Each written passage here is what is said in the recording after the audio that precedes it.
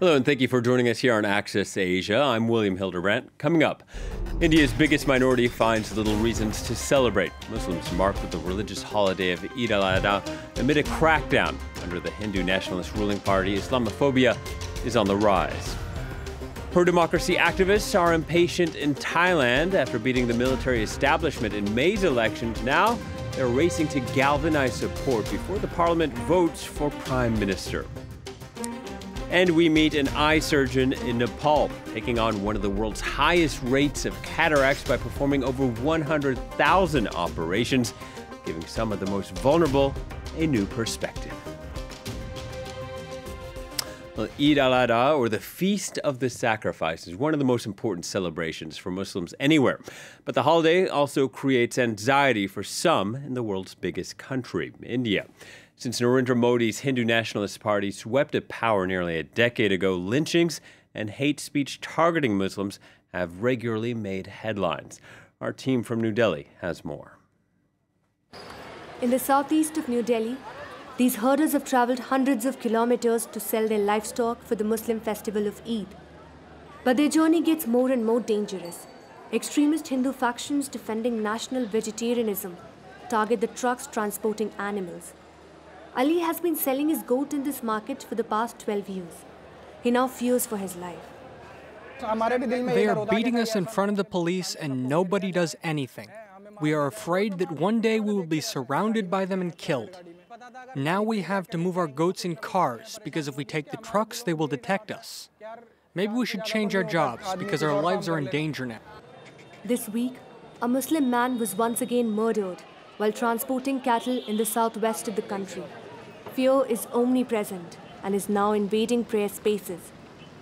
This open ground was one of the 108 public praying spots allocated to the Muslim community on the outskirts of Delhi. But in 2021, violent protests led by Hindu far-right broke out, preventing Muslims from offering the Friday prayer. Today, only 6 public spots are left to pray.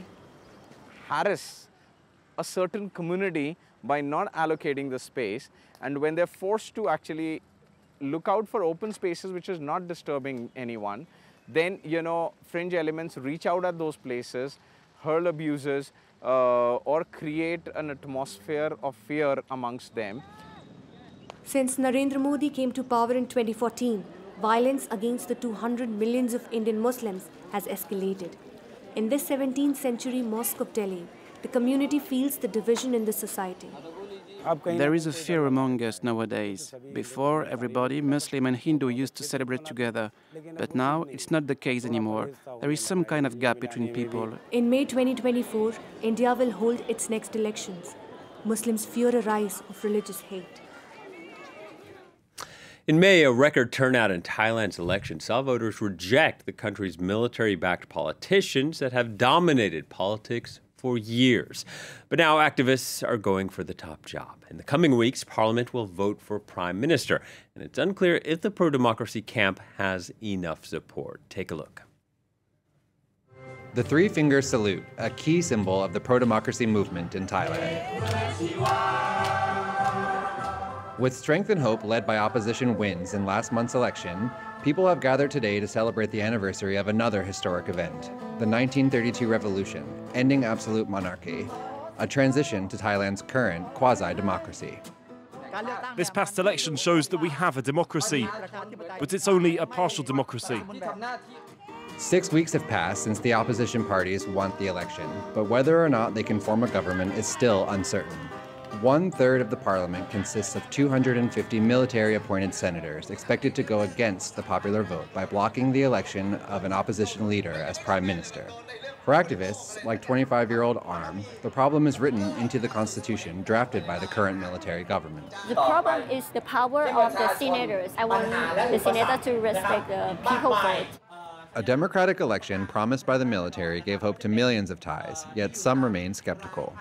Many of these demonstrators participated in the 2020 student-led protests against the military junta and the royal institution. These vendors sell merchandise with messages from this historic movement. It means to Prime Minister from the military, get out. If a party abuses its power, whoever it may be, the people of Thailand will surely come out and protest in the streets. Although it's been a month since the election, people here have not given up hope, saying that they do believe that the opposition parties will still be able to form a coalition government. However, their hopes are currently on hold, as the parliament is meant to meet in mid-July to elect the next prime minister.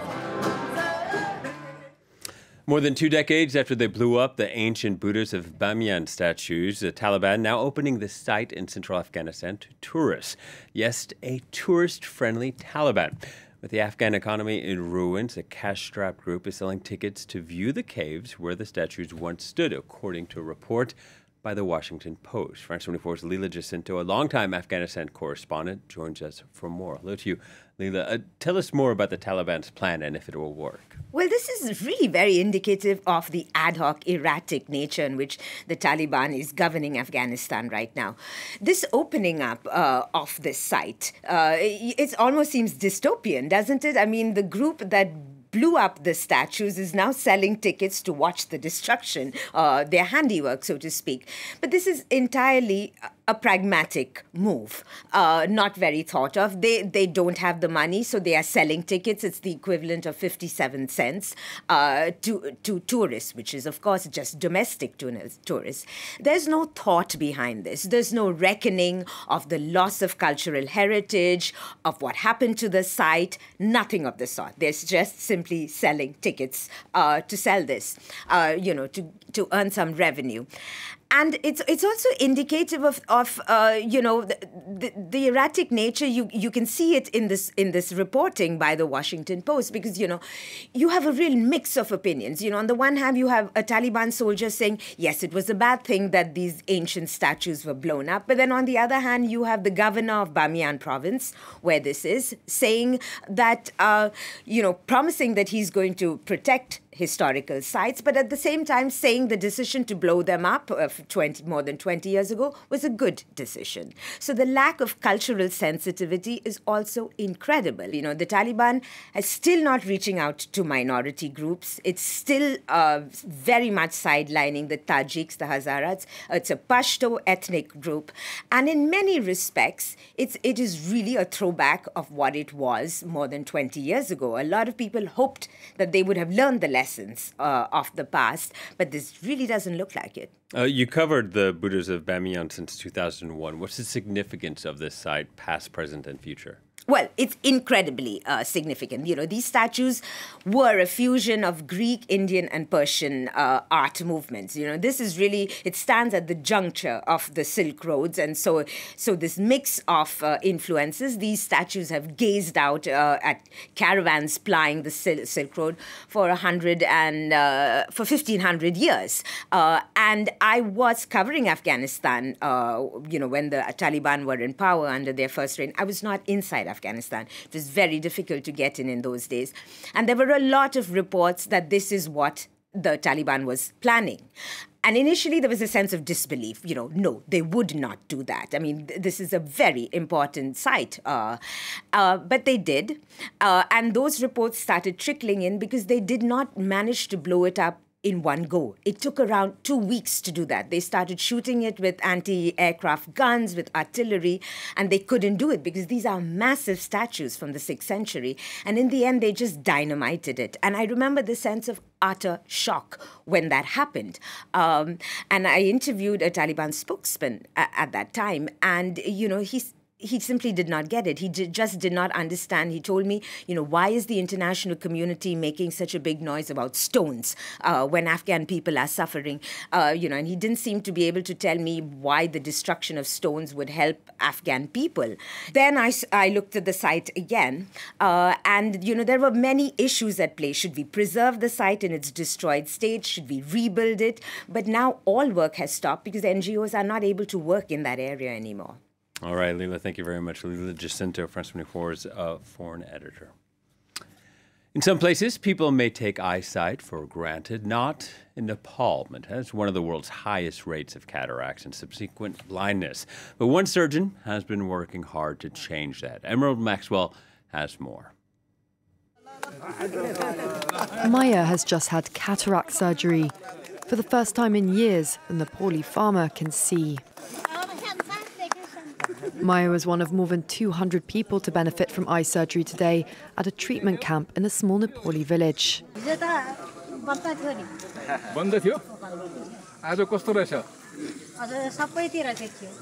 It takes around 7 minutes for surgeon Sanduk Ruat to restore their sight.